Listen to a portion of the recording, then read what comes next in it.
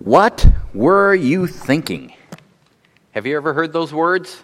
For many of us, those words probably bring back memories of our childhood, times where our parents call those out in a strong fashion. What were you thinking? For others, we may have remembered times where we said those words ourselves, where we were the ones who uttered those words to our children. Typically, those four words, what were you thinking? Those four words come out when we're dismayed by something that was just done. Some foolish action was undertaken and disaster has resulted. And we're expressing our dismay over that disaster by uttering those words. I know there's times where those words are uttered internally in my mind. I say them to myself, wondering what was I thinking? I wouldn't say it out loud, but this week there was a time where I'm carrying my coffee grounds to empty in the garbage, and I get distracted and I dump them all over the carpet. What was I thinking? Probably wasn't. We go on a trip and we discover that some item that's necessary is not in the suitcase. What was I thinking? Of course, we're so used to that, we consider it's not a vacation unless there's at least one trip to Walmart, because I inevitably leave something behind. There are times that are humorous where we say, what were we thinking? But there's also times where there's not so humorous. I wonder at times when I say something to Grace or someone else that is hurtful, soon as the words come out of my mouth, I'm wondering, what was I thinking? Why would I utter that thought in that fashion? That simple question, what was I thinking? That deals with what's going on in our minds, because we recognize what goes on in our minds directly affects our actions. There's a correlation between our thinking and our actions. That's why we'll see this morning that what we're thinking is such an important aspect of our Christian love.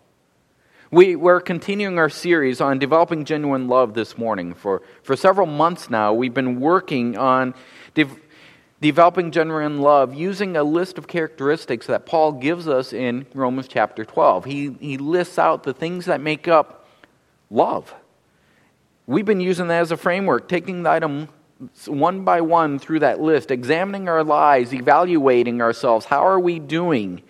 Verifying that the love that we are producing is genuine, is the real Christian thing.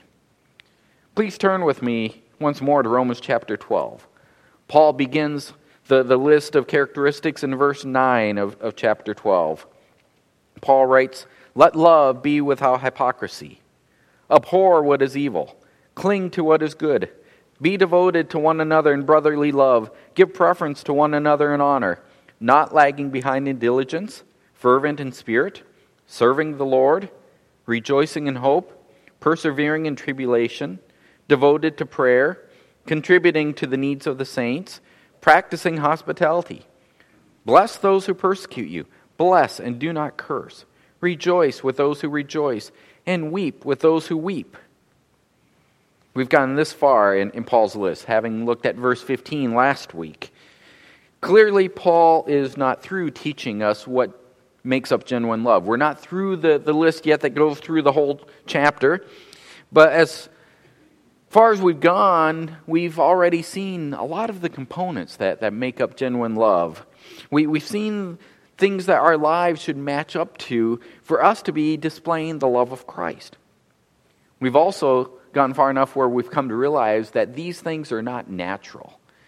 These things require supernatural work of the Holy Spirit in our lives to be there. They are not natural the way they're laid out here.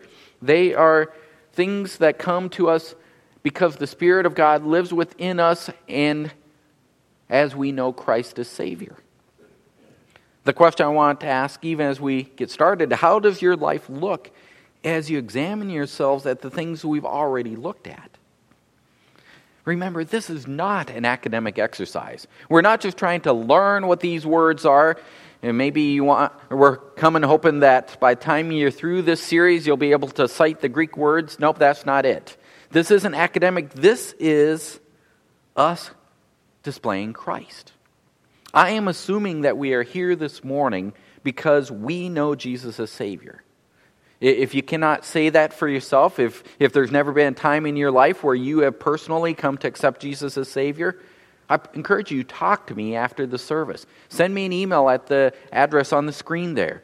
I'd love to share with you how you can know Jesus as Savior, know that He died for your sins, and that you will spend eternity with Him. Overall, though, I assume that we're here this morning because we know Jesus as Savior. That means we want to please Him. I assume that we're here knowing Him, and if we know Him, it's not a question whether we want to please Him or not. We do want to please our Savior. That Spirit that indwells us at the moment of our salvation, it imparts a desire. The Holy Spirit, He imparts a desire to us to please God. We want to please Him. And part of our wanting is this desire to have genuine love. We want to have genuine love. We want to produce that which pleases our Savior, that which is supernatural evidence of Christ's work in our lives. We want to truly love one another as we've seen we ought. I know we want to have genuine love. I also know that we are naturally lazy, sinful people. We have this internal battle going on within us. We have this fight. We want to please Christ, but that pleasing smashes right up against that old desire to please ourselves, to take the easy way out of life. So how are you doing? Are you taking what we're learning as we go through this list, and are you applying it to your life? Are you allowing the teaching of God's Word through the Spirit's working within you to change you? Are you working to set aside old habits and to develop new habits? Are you thinking about the truths that we discuss over these weeks? Are you thinking? That gets back to our question. What are you thinking? That really is an important question. What are you thinking? Are you thinking in a way that reflects the transforming work of Christ? Or are you letting your thoughts drift through the natural patterns of your old nature? This morning, the question of what we are thinking comes to the forefront of our text. As we come to the verse 16 in our series, what we are thinking is shown to play a key role in developing genuine love. Look at this verse, our verse for today. Paul writes, "Be of the same mind toward one another. Do not be haughty in mind, but associate with the lowly. Do not be wise in your own estimation." In John 13:35, as I've referenced many times, Paul says love is the defining characteristic of believers. He tells us that our Savior Himself says, "All men will know that we are His disciples by our love for one another." This one another love, it requires unity among us. One another means that we are united. We love one another. We cannot love one another without our love being, as I call this sermon, a unified love. We must have unity in our love for one another. Yet our verse this morning is showing us that a unified love is connected to our thinking. We will not have unified love unless we have the right thinking. The main idea of our verse that develops this morning for us is that unified love requires sanctified thinking. Sanctified thinking. Set apart unto God thinking. That's what sanctified means. Holy thinking. Striving for holiness. That type of thinking is what unified love requires. What we are thinking must be sanctified. It must be transformed by the Spirit working within us so that we become like our Savior. We need that in our lives for our love to be unified love. Unified love requires sanctified thinking. Our verse this morning that we're looking at has 3 admonitions. You may have sensed that as you read through it. 3 instructions, 3 admonitions, commands for us that naturally breaks into 3 parts. It's significant that every one of these parts, every one of these sections of this verse, in them, Paul uses the word root for to think. It gives the idea of thinking be prevalent. In the original Greek, this root, to think, is used every time, 3 times in this verse. What we think determines how we love one another. Unified love requires sanctified thinking. The first admonition we have, is the first section, gives us a basic idea that we should have a certain way of looking at one another to be unified. From it, we learn unified love requires considering others as co-recipients of God's grace. We must look at others as being co-recipients of God's grace. That's the basic idea that we can extract from the first admonition. In the New American Standard, when I read it, it's translated as be of the same mind toward one another. The King James and the New King James translates it the same way. The ESV and the NIV, they take a slightly different approach. They translate it as live in harmony with one another. Remember, I said Paul uses the word root for to think in all of these admonitions, but sometimes by the time we get it translated into Greek, it is a bit obscured. In this first phrase, the root to think is found in the command portion that says we are to be of a certain mind.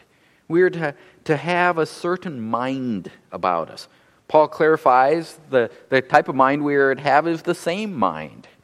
Being of the same mind means that our minds are to be thinking the same way. Now I want to pause for just a moment so that we think carefully about this. Remember, our focus is thinking here in this verse, so let's think carefully. I want to think our way through what Paul does and does not say when he says, be of the same mind. If all Paul wrote was that part of the phrase, be of the same mind, then we could conclude that we should have uniformity in our thoughts. It would become a violation for me to think differently than Jerry. It would be a violation for Grace to think differently than Bonnie. We should all think the same. That's what uniformity of thought means. If that's what Paul says, then we ought to encourage the formation of thought police. Those who will go around and censor anyone who thinks differently than the proper thought, the approved, the authorized way of thinking. Well, if you think about it, that's largely how authoritative fascists and dictators operate. There's a reason that our founding fathers took great pains in our country to make sure that we'd have freedom of the press as a central component of our political system. They knew what happened that when the policing of thoughts was authorized by the state, when rulers with corrupted thinking because of sin, when sinful corruption in rulers would quickly take the ability to control the thoughts of the populace and use that to oppress the populace. Sadly, we now seem to see a yearning for the same kind of thinking policing to become part of our political issues in our country. It's become a divisive issue, whether or not we should have thoughts policed. Oppression is what happens when thinking is forcibly controlled in the world. Still, isn't the church a different issue? Isn't the church different? Shouldn't we expect that we all will think the same way because we all share the Spirit of God? No. I'll answer my own question. No, we should not expect that we will all think the same thing. The Spirit of God leads us into the truth of God's revealed Word. The Spirit of God shows us how God's Word applies to our lives. But our lives are different. We have different lives. That means the application of God's Word to our lives will all be different. Plus, when we really get down to it, most of the things that we decide throughout the day, the things that we deal with, are at least directly never revealed in Scripture. I cannot turn to a verse to determine which brand of toothpaste I should use in the morning. For that matter, I cannot turn to a verse that explicitly tells me that you should return to church tonight. Now, there are certainly biblical principles that apply to all of these decisions. Take the decision about whether or not you return to church tonight. There is biblical principles that says you are to know God's Word. There are commands that tell you not to neglect the assembly together. You are to find opportunities to encourage one another. And so on. There are a lot of commands in Scripture that apply to the question of whether or not you should return tonight or not. These principles, when they combine, they suggest that coming to church tonight is a wise application of God's revelation for your life. Probably. But at the same time, if you're a husband whose wife happens to end up in the hospital tonight, the biblical command to love your wife probably means that the wisest application of God's truth for your life is that you will sit by her bedside this evening rather than return to church.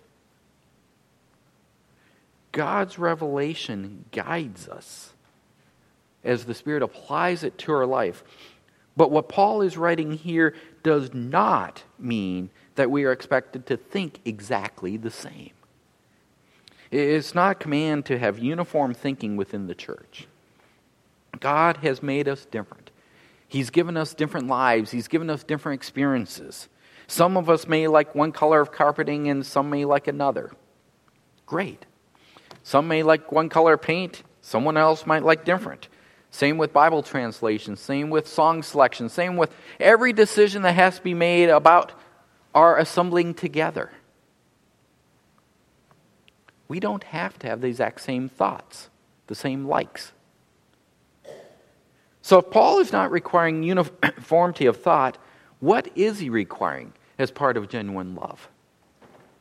Well, notice, Paul qualifies the command to think the same. He qualifies this command to be of the same mind with the words, toward one another. There's no expectation that we will all think alike. There is an expectation that we will all think the same way toward one another. Remember, this entire letter of Romans is written about the marvelous salvation that we all share. We've received this salvation, all of us who know Jesus Christ as Savior. As I said, my assumption is that in a group this size, not everyone fits that category, and if not, talk to me afterwards. There's likely someone who has not accepted Jesus as Savior, but Paul's assumption in this letter is going to those who know Jesus as Savior. I trust that the Spirit will convict any of you who need to know Him to come talk to me. Still, most of us are co-recipients of God's grace. We had nothing to offer God. We had nothing but rebellion on our resume. When we stood before God and had our interview for salvation and handed our resume, the only thing we had on it was rebellious sinner. We had nothing to offer. Yet God chose to shower His grace on us. That's what God did. He saved us through His grace alone. And that is true for each and every one of us who has Jesus as Savior. So when we look around at the people gathered here, what we ought to see are grace recipients. These are people just like us, undeserved sinners saved by grace. They're valuable because God saved them. And for that reason alone, I do not want to hurt the other people sitting here. I do not want to offend the other people sitting here. I do not want to discourage them. Rather, I want to worship with them, and I want them to worship with me. Those are the kind of thoughts that should be uniform among us. It's not because thought police are forcing us to think this way. It's because we recognize this reality that God, through His grace, has saved every person that is here worshiping alongside us.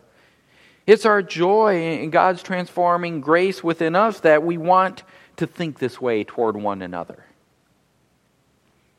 Friends, if your first thought when you saw someone in church today is, oh man, I don't know if I have it in me to deal with him today. Maybe I'll sit on the other side of the auditorium. If that's your first thought, you have a problem. Your first thought should be, when you see that person, there is a co-recipient of God's grace. I am going to think of him that way today. Yes, within the church, we have different personalities. We have different gifts. We have different experiences. We have different thoughts. Yet we should also have a harmony through unified love. Unified love requires sanctified thinking. The first admonition in our verse teaches us that unified love requires considering others as co-recipients of God's grace. Moving on to the second admonition. From the second admonition that Paul gives us, we learn that unified love requires leaving no room for arrogance in our thoughts. No room for arrogance. One of the commentators I read this week observed that the greatest barrier to unity is pride. So in the second admonition, Paul deals directly with pride. He uses the exact same word as he used in the first admonition, even though we probably cannot see it in our English. The word that was translated in the first admonition is be of mind, that the word that was the root from thinking. He uses that same word, the exact same word, when he tells us to not think in exalted, lofty fashion. In other words, don't be arrogant in your thoughts. Do you struggle with arrogant thinking? If your internal answer was no, then you need to change it. That answer alone tells me you probably do. We all tend to think, at least in some areas, that we are smarter and wiser than we really are. There are some areas of life in which we are truly better informed and trained than others. And it's not arrogance to assert our informed opinions. At the same time, there's also likely areas where we hold exalted opinions without truly having a firm foundation for those opinions. Now, I'll likely make some people angry here this morning by pointing out the last couple of years of the COVID pandemic has demonstrated this time over time over time. People have made strong statements about the viralness of the disease, the virality of the disease, and they've made strong opinions about the validity of the vaccines, and they have denounced anyone who would disagree with them. You go on the internet and you find it full of these kinds of assertions. At times, you find churches full of these assertions. And yet, most of the people making these statements have no access to actual data in which to make informed assessments, nor do most of the people making the statements have the background education necessary for understanding the epidemiology involved in the pandemic or the virology involved in the vaccine development. What these opinions are is a haughtiness of mind when they're presented as firm facts. Now, I'm not saying it's wrong to question some of the information that's being repeated in our media. Our media, by and large, doesn't have the background either. Nor is it wrong to doubt the motivation of some of the political players that got involved as the whole question became a political decision-making matter. What I'm pointing to is the lack of humility in the manner in which many opinions were stated. It's one thing for people in the world to state things with haughtiness of mind. It's another for Christians to do it. Having arrogance about the validity of our own thoughts is a common sin problem that we all struggle with. It's common because it's a component of pride. The good news is that Paul gives us the antidote to this problem. He says, rather than having this haughty opinion of ourselves, rather than sticking with our own pride, he says, associate with the lowly. Rather than thinking too highly of ourselves, we should associate with the lowly. Or some translations have be accommodating toward the lowly. The phrase that Paul writes simply means that rather than thinking highly of ourselves, we're to allow ourselves to be carried away or be led away by the lowly. Now, Paul doesn't specify in his antidote the lowly what.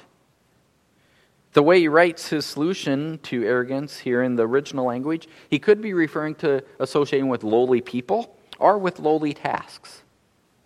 A solution to thinking haughty could be hanging out with the people that our society tends to overlook, those who are the lowly, and then seeing them as equal. A solution could also be doing lowly tasks, doing the things that our society would say is beneath your position. Some commentators suggest that Paul intentionally left himself vague. He just threw out associate with the lowly and dropped it there because both things are true and both ideas are solutions to pride. As it comes up in your life, use the appropriate association with the lowly to cure your pride. We should never think that we are too good for other people, nor should we think that we are too good for certain tasks that need to be done. Both of these things are needed in the church, that's for sure. Think about it. In Paul's day, when he's writing this, slaves could be found right alongside their masters in the church. Can you imagine what it would be like for a newly saved master to join a church where his slave was already in a position of leadership? As I've said before, slavery at this time was not race-based like the sordid history of slavery here in America. It wasn't based on race. Yet slavery was still demeaning to a person's humanity. A slave in the Roman Empire was fully owned by the master. It's easy to see how a master might think after the church gathered and had their love feast and had that love feast together and this communal meal that they would have together. It's easy to see how the master might think, well, my slave should clean up the mess and take care of all the dishes.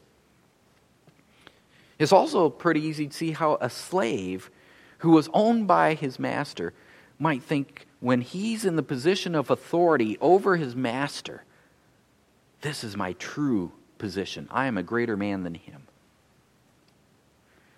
There's a danger of arrogance for both the slave and the master. But in the church, there's no room for either if the church was to have unified love. Well, by God's grace, we don't have slavery today. But that doesn't mean that we don't still deal with the same issues of arrogance because we have the same sinful nature. Do you complain when the towel roll is empty in the restroom?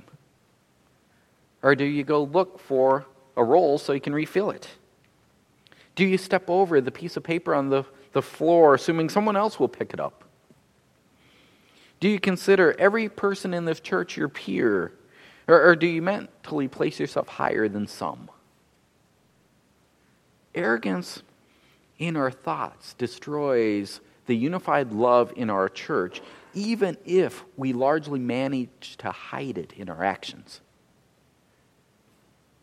We must uproot arrogance in our thinking, in our pursuit of genuine love. We must.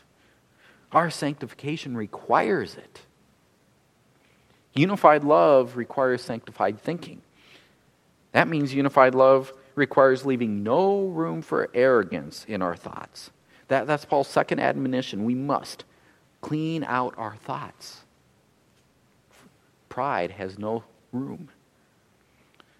Moving to the last admonition this morning. Moving to that one, we learn that thirdly, unified love requires measuring our love by God's standards. Measuring our love by God's standards.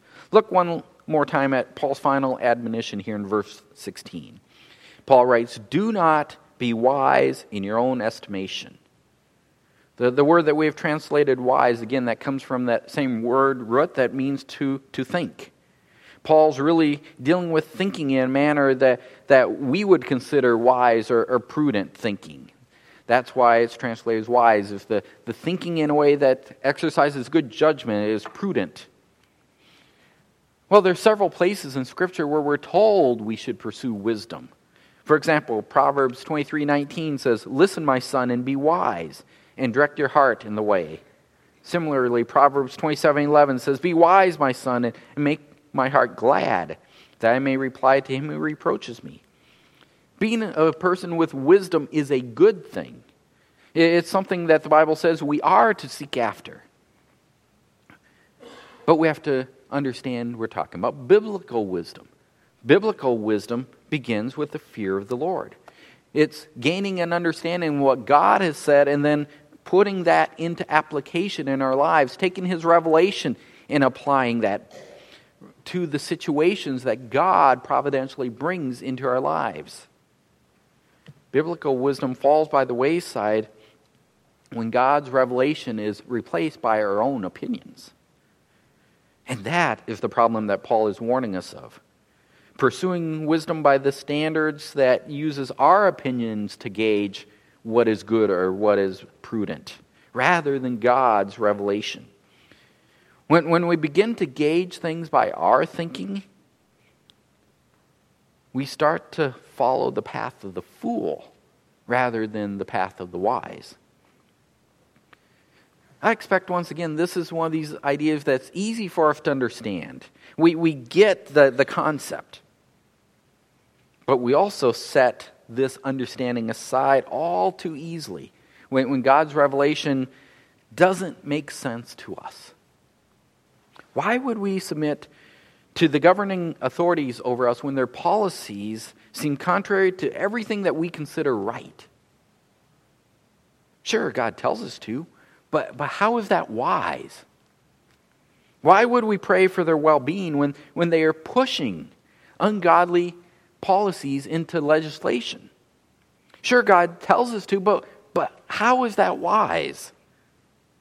The same sort of questions comes up in practically every area of life. Why should I submit to my parents when they don't understand me? Why should I show kindness to my neighbor when he is mean to my children? Why should I work cheerfully for my boss when he fails to reward my efforts? Our lives are filled with these why questions. Questions that all too often are times we allow our own opinions and feelings to govern what we do rather than God's Word. We develop that pattern in life and then we bring that pattern into the church. Why would I give my support to the budget of this church when there's some items in it that I consider unimportant? Why would I participate in the outreach activities of the church when those activities make me uncomfortable? Why would I overlook the insensitive statements of another member when I can so easily defend myself and prove him just be ignorant? Why? Why? Why? Why? Because God tells us what to do within the church. And most of the time, what God tells us to is contrary to our own opinion of what makes sense. God tells us that unity within the church is a higher priority than our own personal concerns. God tells us that unity in the church causes the gospel to shine magnificently to the world around us. God tells us to submit our desire to the collective will of the church assembly so that we can display unity. God tells us that the problem is not wisdom. The problem is the standard by which we judge wisdom. The moment we use our own estimation, when we use our own opinion, our own thinking, as the standard by which we determine what is wise, we fail. We cannot lose sight of the goal. Genuine love. Genuine love, this characteristic that shows the world that Christ is all in all. Genuine love is a unified love. And unified love is measured by God's standard, by His revealed word, not by our opinions. Using God's word to measure wisdom is evidence of sanctified thinking. Unified love requires sanctified thinking. Unified love requires measuring our love by God's standards. What are you thinking? That's the question that we ask when we see foolish actions undertaken. As we've seen this morning, it's also a question that we should be asking ourselves continually as we have a genuine desire to find genuine love. And in this quest, we need to ask ourselves over and over, what am I thinking? We need to ask that because unified love requires sanctified thinking. Am I thinking sanctified thoughts? We need to evaluate continually whether our thinking is sanctified, because that alone will produce genuine love. The kind of love that genuinely unifies the church. This morning, Paul gives us 3 admonitions in the verse we've looked at. From these, we learn 3 things about unified love. First, unified love requires considering others as co-recipients of God's grace. 2, it requires leaving no room for arrogance in our thoughts. And 3, it requires measuring our love by God's standards. Again, how are you doing? How are you doing as far as unified love goes? Are you developing genuine love? Are you learning from the principles here and then going about your life as you always have? You know, we hear this Sunday morning. You've heard these 3 principles now from this, that how you should have sanctified thinking, saying that was all well and good, but I'm going to walk out this door and my week will be the same? Or are you leaving here praying that God will use the Spirit to transform your life and working to set out from your life all the things that God has revealed to you that should not be part of your thinking, and develop habits to bring in what should? This morning, that is the challenge. Our minds, thinking. We must allow the Spirit to transform our thinking, to sanctify the way that we think about life. And we must do that because unified love requires sanctified thinking. Let's pray. Father, this morning we've been challenged by your word in the deepest area of our life, our thoughts, the area that we can keep hid from everyone but you. Father, you alone know whether our thoughts are sanctified thoughts or not. And Father, you alone know that many of our thoughts remain unsanctified. So I pray this morning that you would send your Spirit to do a work within each of us. Bring conviction where we need conviction. And bring transformation so that Christ is glorified, magnified, proclaimed through the way we live our lives, because our thinking matches up to your thinking. Father, we want to do this so that we please you, so that we reflect the great love that we receive from you in the love that we return by living in obedience and conformity, developing the image of our Savior. For it's in his name we pray. Amen.